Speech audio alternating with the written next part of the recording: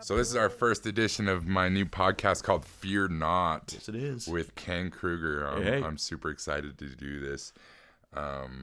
Why Fear Not? Why I'm calling it that. I think now's kind of the time to focus on our faith and not our fear. Mm-hmm. And the Lord tells us not to fear more than anything else in the Bible. Right. A little info for people who don't know me personally or don't know Ken. Ken is a wonderful preacher here at Mountain View in Sandy, Utah. Yep. This guy really knows how to put the word into perspective to nowadays perspective, which is a lot of reason why I want to get him in front of the microphone and help speak to others about the word and bring it into context to today's day and age, and let people know that it's not a book or some stories that happened 2,000 years ago. All this is live and present today. Yeah. So a little bit about Fear Not. I'm going to read a passage that stands out to me. This is Fear Not. This is Isaiah 43, 1 and 2. It says, and this is from the NIV translation, it says, "But now this is what the Lord says. He who created you, Jacob, he who formed you, Israel, do not fear, for I have redeemed you. I have summoned you by name. You are mine. When you pass through the waters, I will be with you. And when you pass through the rivers, they will not sweep over you. When you walk through the fire, you will not be burned. The flames will not set you ablaze." So I just love that because it just shows that with God, standing with Jesus, you have nothing to fear. You have not. It doesn't matter what you're going through. Yeah. If you hug close to Him, it makes it that much easier. Yeah. So that's it. I love it. That passage keeps coming up in my life recently. So I've been kind of contemplating that too and thinking about just the power of it. Because I mean, number one, it's God Almighty saying, "You were my idea. You know, I've called you by name," and I know he's addressing Jacob here, but this is for us as well. We're grafted into that line, and his inheritance is our inheritance. So whoever's out there listening to this right now, you can just as easily, I know there's some people who say this is a heretical thing to do, but hey, guess what? They're wrong. Plug your name into that. You know, oh, Jacob, I've called you by name. Oh, Bruce, I've called you by name. You know, Ken, I've called you by name. John, Sally, whatever it is out there. You know, and when it says, when you walk through these things, I'm going to be with you, and you're not going to be overwhelmed. You're not going to be overtaken. So that kind of presupposes that, you know, there are going to come some days that are less than comfortable in our lives, to say the very least. You know, you get your heads in the clouds if you're not thinking that's true. But God says, no, you're mine. You're my child. I'm going to use all things for the good. I'm going to strengthen you and build you, and don't be afraid. You know, like you said, that's the most common command in Scripture is don't be afraid. Yeah, and that's so big because, I mean, especially driven these day and age, society's instilling fear into people. Oh, so much. Even when you see parents like with children, right? They tell them not to do something by telling them to fear it, like this will do that to you, instead of like educating them on what's going to happen and. It's be scared of what's going to happen. That's a good point. Right? So it's right. And I was talking to this gentleman the other day about fear and about this podcast I'm going to start and how I think it's big to fear not. And he was talking about this study. I'm going to have to get who did this study before, but he was talking about how if you instill fear into someone, if someone is in a fearful state of mind for 2 months, and then you instill a lie into their perceptive, right? And then after that 2 months of fear, that lie, they will protect that lie more than anything else, as if it's true. Wow. With just 2 months of fear, right? Which is insane to me because we just went through a whole year of 2020 of just constant fear. That is a good point. Constant worry. Yeah. So. Which concerns me how many of these lies are instilled in us that we are just want to protect and hold on to. Wow. So that's really interesting. The human psychology behind that makes a lot of sense. You know, I mean, even if you look at societies in the past that seemingly go off the rails in ways that rage against common sense, you know, through our historical perspective, a lot of that does have to do with fear. You know, you instill fear into a society, they become psychologically malleable. So that makes a lot of sense, man. Just from a scientific standpoint, much less spiritual. It might be one of the reasons why God says the most often repeated command is don't fear. Fear not, child. He wants us to be solid and strong in our beliefs, in our life, in our destiny, in our mission. We cannot accomplish that if we're walking around petrified. Well, okay, so if we are to not fear, how do we go about that? Where do we place our fear? What do we replace our fear with? Yeah. Well, I mean, okay, to be cliche about it, everybody has heard this, fear is, evidence of things not seen, and faith is evidence of things not seen. Or no, how's that go? The faith is believing in something that you don't see, right? Yeah. I forget what the cliche is for being as common as I just said it is. But I believe that faith and fear are mutually related to one another, and it's an insistence on believing something that you don't see the evidence of. So to answer the question practically, the way to combat fear is to plug in your faith. Wow, that's really interesting, because a lot of people, especially when you're trying to plug in Jesus or God or this faith that isn't seeable, those same people that say, how do I believe in something that I can't see, that it's not right there, that I'm not sure of? Well, you're someone, do you fear? Right. Yeah. Right. So if you fear and you can't see what you're fearing, and you're creating all that, just like you said, that's kind of interesting. That why are they so open to fearing, or they can do that, but they say they have a hard time seeing or believing in something that's unseen, or having faith in something that's unseen. So that's kind of interesting. We all have faith, Bruce. Everybody lives a faith-filled life. It just depends on what you have faith in. A podcast I listen to every once in a while, it's the title of it is "I Don't Have Enough Faith to Be an Atheist." Because there's so many leaps of faith that we all take on it. So I think one of the arguments against God-based faith is, well, there's too many assumptions, and there's too many putting your head in the sand and blindly following something. And I understand those arguments. I disagree with them. But I would also combat them with what you just said is, dude, you have faith that you're implementing every single day, and a lot of times it's masquerading as fear, you're told a worst case scenario, and all of a sudden your mind goes to that, this and this is going to happen, like you mentioned 2020, man, there's been a case study in faith and fear. I'm not coming down on either side of this thing, but it's really, you were around for this a few months ago. I preached a series on fearing not, that I see fear running rampant in the world, and we're told COVID's going to be a societal killer, and so that influences everything that we do for a year is, we're all going to die, and I'm not saying that we're not cautious because of this thing. It's real. But I am saying, man, I've just seen fear rise up unprecedentedly in believers and unbelievers. It's very interesting, like going through last year, and you're living in this country that's instilling all this fear, but one of our slogans is "In God We Trust." Amen. There it is, where's buddy. Where's the trust? Pull out your $20 bill, buddy. Look at that money and preach to yourself. That's good. Where's the trust, man? But I'm excited what last year did, though. One thing I've noticed is what last year did put people into perspective in where we need to go. Amen. Right? Yep. There's never been, from how many times you've seen it look like there was no light at the end of last year's tunnel. Mm-hmm. How big is the light now? Yeah. You see a lot.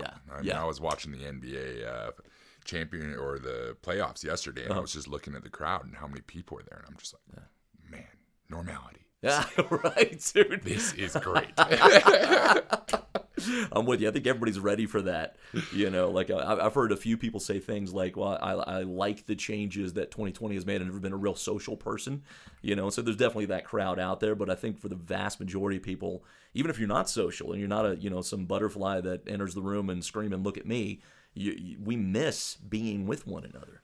We are created by God himself to be social beings. One of the arguments are just points that I get thrown at me a lot, especially here recently, is what does the Bible have to say about actually about coming to church?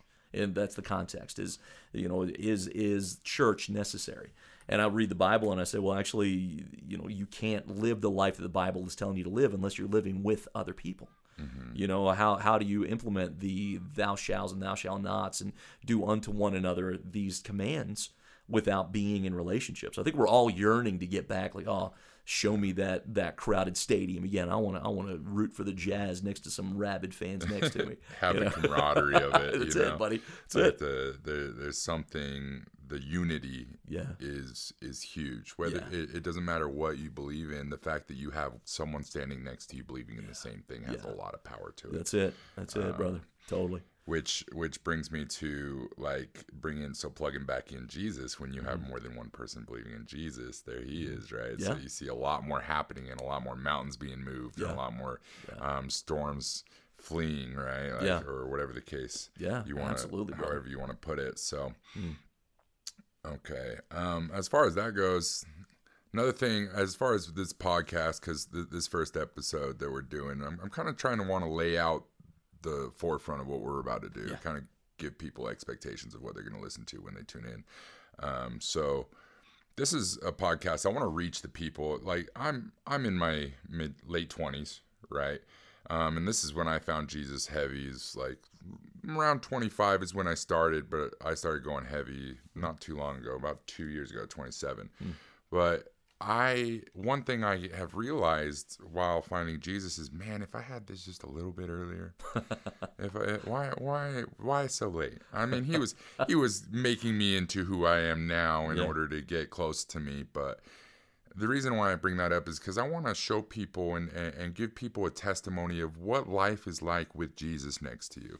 And there's no age that like you can get close to Jesus. Like it doesn't matter how old you are.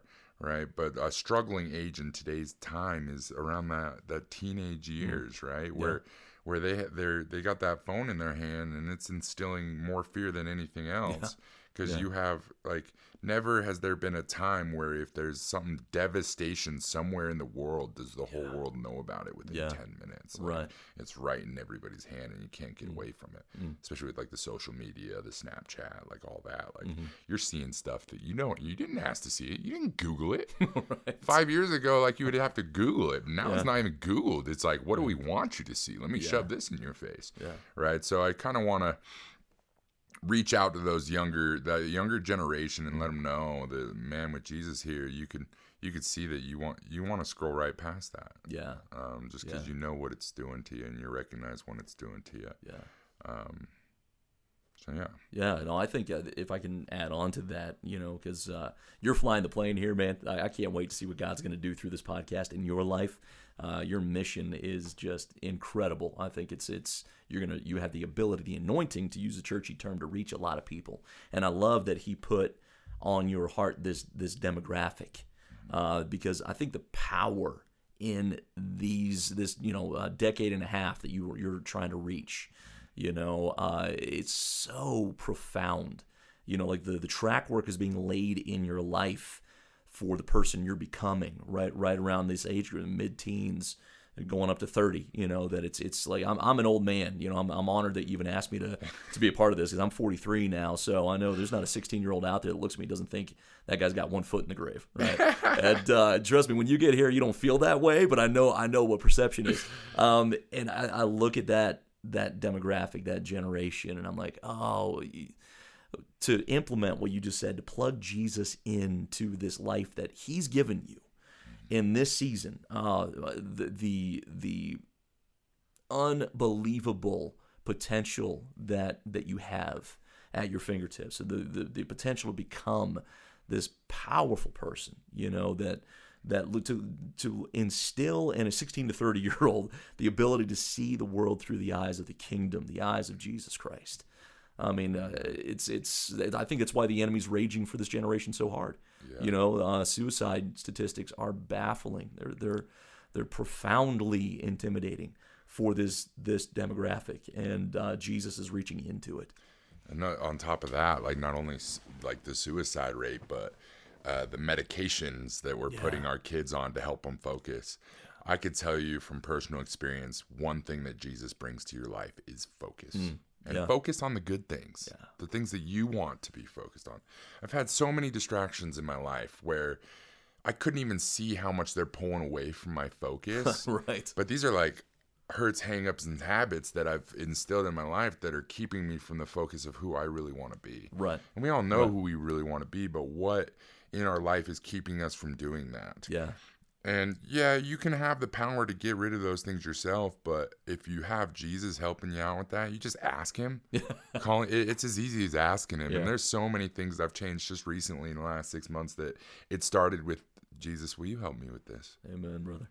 Yeah. And I talk to Jesus a lot, and I ask him for everything. Right? I ask him for everything, but not but. I need to stop saying that, 'cause it's not but. It's true.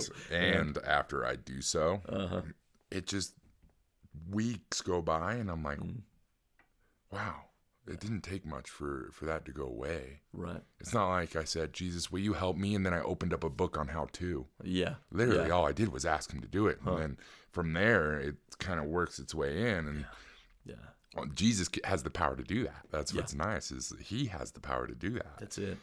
That's it. And I think that's the faith journey is mainly that. Like, that's your biggest variable to plug into the equation is I acknowledge you, and then you do the heavy lifting.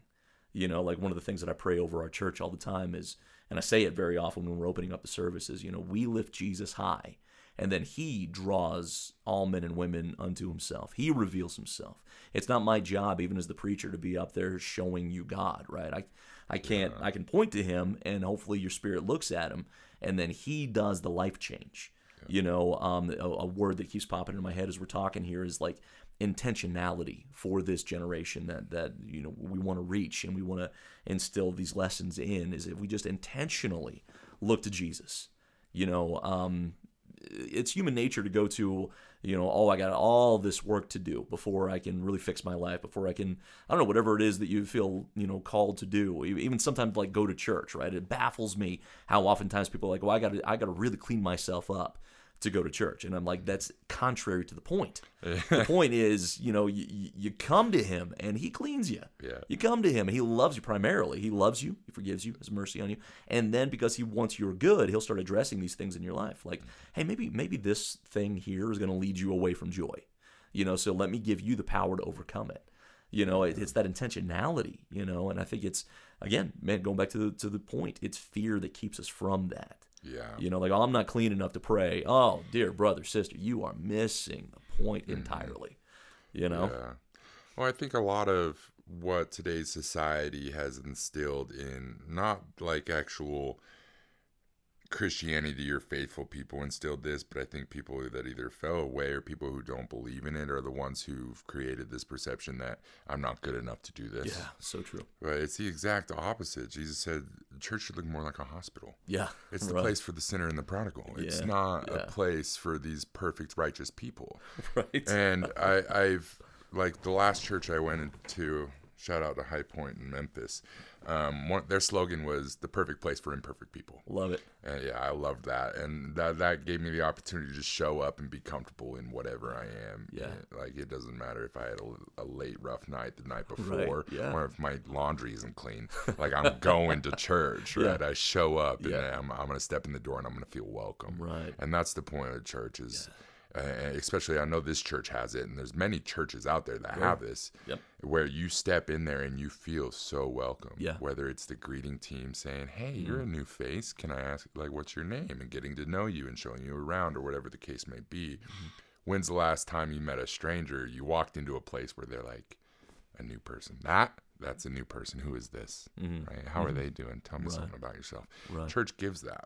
Yeah. And the body of Christ gives that. Yes. Not only does Christ help you out in his own, with him directly, but he gives you those around you. He can give you a body to give you unlimited resources. Amen. Yeah. Right? Like being alone, like you said, in relationship, right? Well, where do I find a circle of people where if I don't feel a burden to ask for something, I need something, A lot of people these days are afraid to ask. In the South, they say if you need something, speak up. Yep. Right? Say something, because Absolutely. how am I supposed to know if not? But in church, I found it's one place I can ask for just about anything, if not anything. Yeah. Yes. And someone's going to be there. I can help you with that, or I know somebody who can help you out with that. Right. Let me find some other Christian, or like I have this Christian buddy that does this, or so and so, and the resources are unbelievable when you understand that and you realize that that's there. Yeah, that's so good, man. And it's fear that keeps you away from that resource. Yeah. I mean, this is all to get, kind of spooky about it, right? This is the plan of the enemy of your soul is to disconnect you from life, and if he can disconnect you from the understanding that that's what the church is a resource and a family, then your fear is going to keep you down, because, I mean, we all need help. We all need, I don't care who you are, man, you're not going to get through this life without, spilling a little blood. It's going to cost you your pound of flesh. And the church is supposed to be there for you. If the church is done right, everybody should feel like these people love me and they're going to help me when I'm in need. And it really bothers me that religion gravitates away from that. I know we're kind of getting churchy terms here, but I always want Mountain View and any church that I'm a part of, the body I'm a part of, to be an anti-religion body. Religion makes you hide, which is the breeding ground for shame.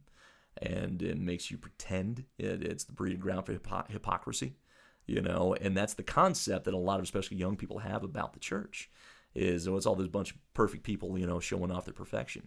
And I'm like, if you just read the Bible, slope. Oh my goodness, it's a slippery slope.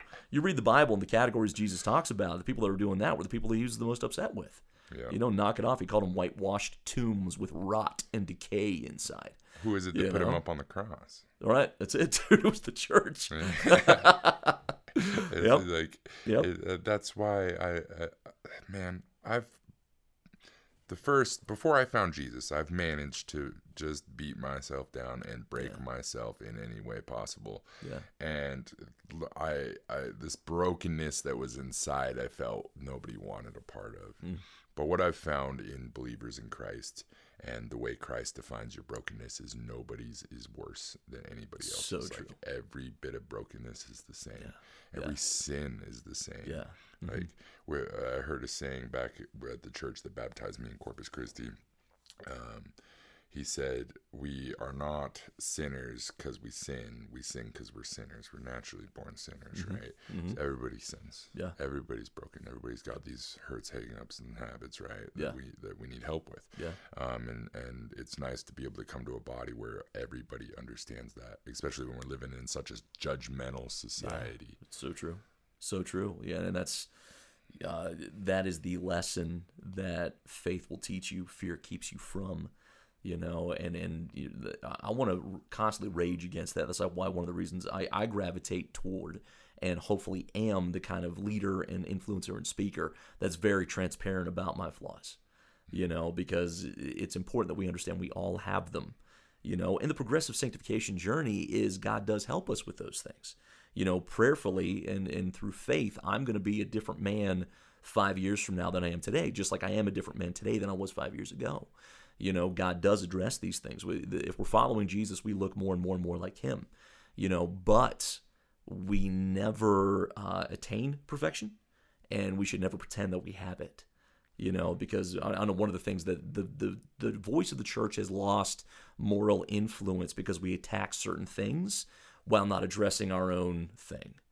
Yeah. It's and this is not to say that this is an unforgivable sin. I know there's a lot of dear brothers and sisters that have gone through the horrific experience of divorce. Okay, so I'm not at all coming against that or trying to villainize any of them.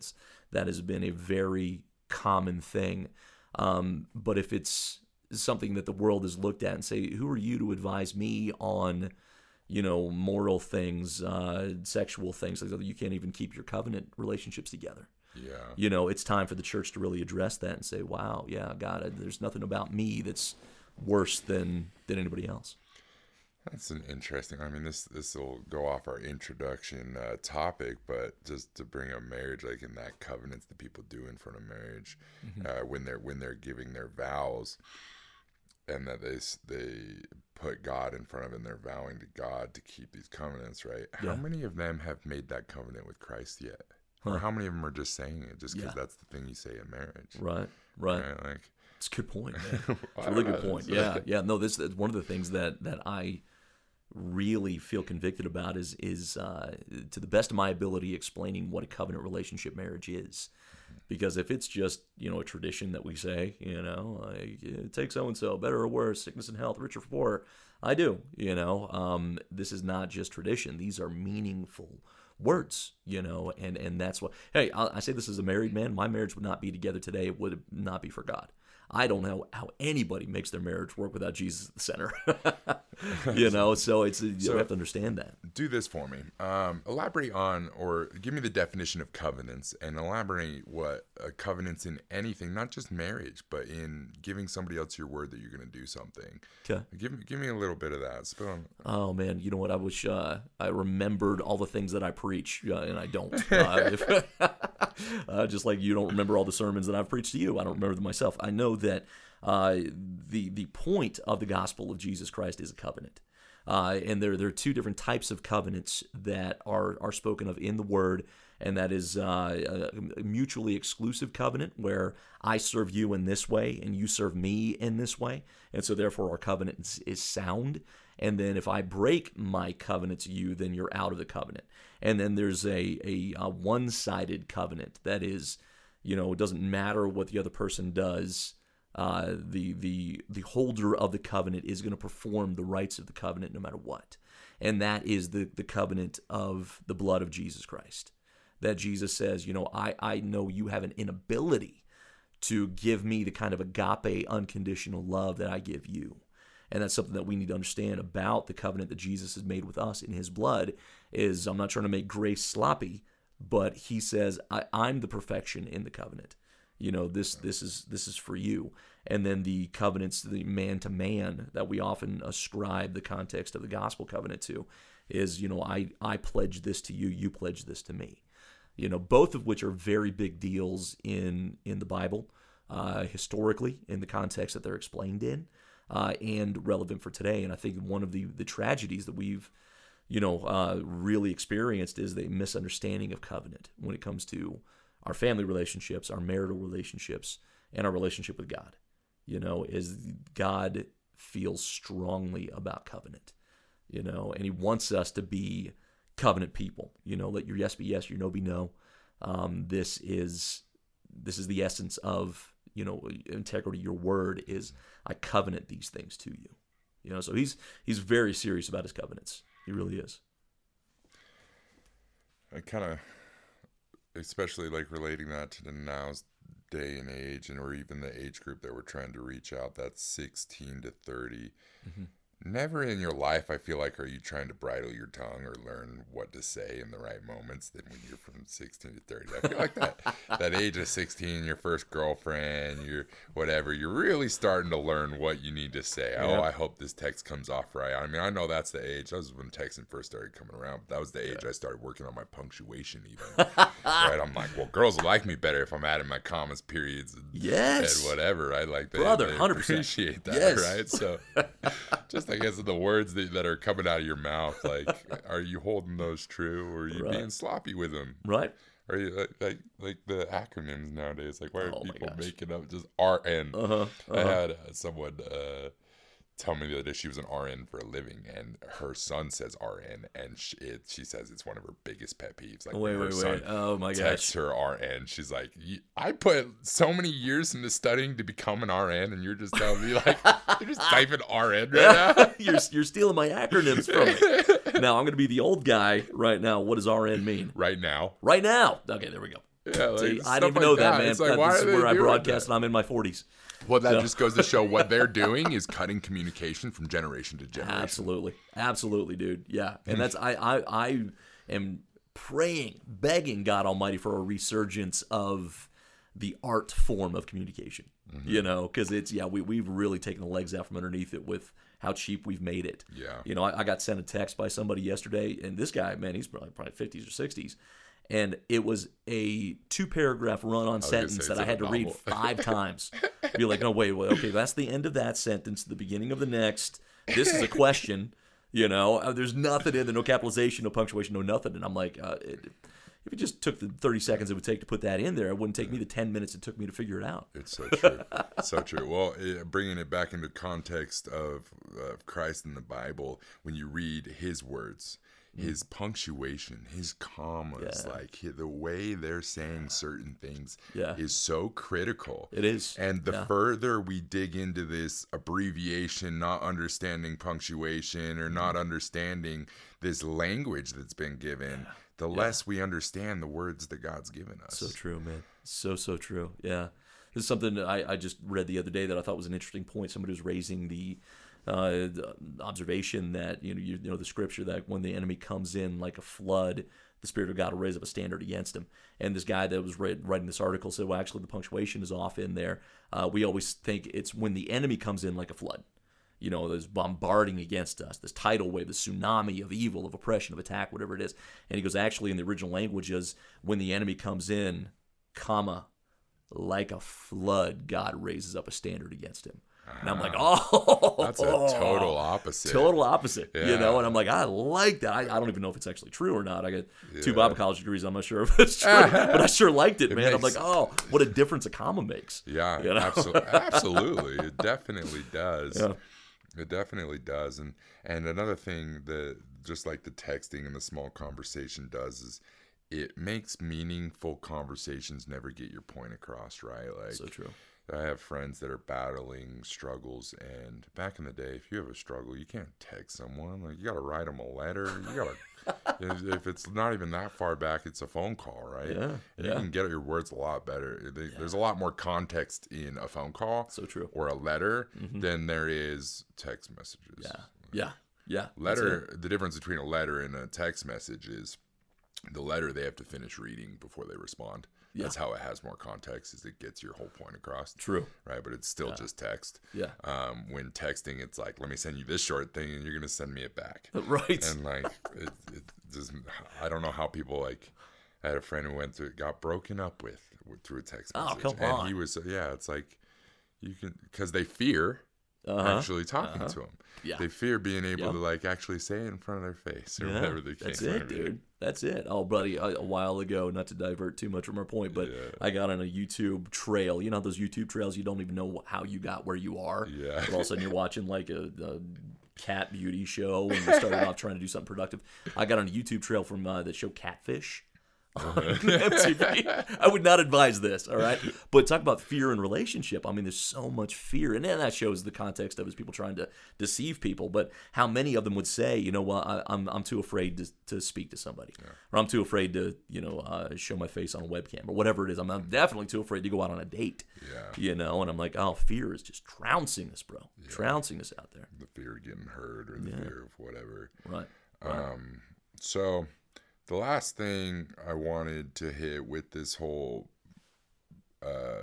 life with Jesus Christ and this having no fear with him, is what else comes with Christ, and that's the Holy Spirit. Yeah. Right. And I wanted to touch on spiritual versus spiritual with a capital S. Right. There's plenty of spirits out there. Yeah. Right. You have the spirits of life, or light and darkness, and there's your spirit and there's my spirit, and people are very spiritual people these days. But there's only one spirit, capital S, one Holy Spirit, and that comes with Christ. Right. That comes when you put your faith in Christ, you also get the Holy Spirit. Yeah. And living with that helps you make the right decisions. It helps you know when even it's something small you did something very minor. People would laugh if you did it. Yeah. But the Holy Spirit's going to tell you a couple minutes later, you probably shouldn't have said that. That's it. Right? That's it, buddy. Yeah.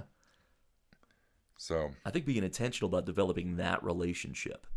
I love that you brought up that distinction there, because, I mean, how many times, especially with the massive, outflux of people abandoning traditional religion, and a lot of that I do understand, because I think in man's hands, the pursuit of God has really become something it shouldn't be. It's usually the pursuit of performance, and that's just, that's going to break down pretty quickly, right? So there's a lot of, especially younger people in the demographic we're speaking to, that are like, no, not for me. And what they'll say is, I'm not religious, I'm spiritual, And it's like, okay, I get that. I get what you're trying to say, but man, that distinction you just said about capital S spirit and lowercase s spirit is, to be, I would want to say that of myself. I'm not religious, but I'm spiritual. Capital S spiritual, because the Bible's very clear. It's the Holy Spirit that draws us to Jesus, and he draws us in love. The Bible also says that it's the love of God that brings us to repentance, not the wrath of God. That's again plugging in our addressing of fear. There's a lot of old-timey preachers that would preach kind of this you need your fire insurance policy to make sure you're not going to hell. I'm like, that's not a tenable ongoing sustainable relationship with God. It's just like, oh, don't smack me around, God. God is a God of mercy, love, grace. And he hates. The Bible says he hates our sin because it separates us from him, but he doesn't hate us. Right? And he's always trying to extricate those things that will separate us from him from our lives. And that is the work of the Holy Spirit. In the pursuit of spiritual, we need to say, Holy Spirit, I need you to be bigger, more fed than all the other spiritual things around me. That's so good. Something you mentioned there that I wanted to harp on, especially to that younger age, is going to church and this religion or having a faith or what you believe in, believing in Jesus Christ. It's not like I have to change all these things in my life to believe in Jesus. Right. Jesus wants to know you. Yep. Jesus wants to be your best friend. Yeah. And there is no better friend than Jesus. Right. And he just wants you to talk to him. He wants you to express to him what's going on. He wants you to bring your problems to him. Mm-hmm. And when you bring your problems to him, you're not fighting these problems on your own. We have a high suicide rate, right? Why? Because people feel like they're fighting these problems and the weight of this world on their own. That's so and good. They don't need to. I got from Greg Laurie's podcast. He talks about the devil. When the devil comes knocking on your door, he goes, "Hey, Jesus, will you answer that for me?" and that's so good. When you have that friend and you have Jesus as your friend, he's gonna help you fight those battles. And he's gonna help you overcome anything you need to overcome. It's so good, man. I completely concur. So with that, we hope you continue to tune in. There's a little brief outlook on what we want to do with this and where I want to go with this. So I hope you guys continue to tune in. I want your guys' feedback. So I have an email with Mountain View that I would love to get you guys' feedback and possibly some topics that you might want to be able to hear from me and Ken. That's Bruce P at mvcaog.org. And with that, thank you so much. You guys have a wonderful day, and God bless you. So you have seen this all before. Stand up.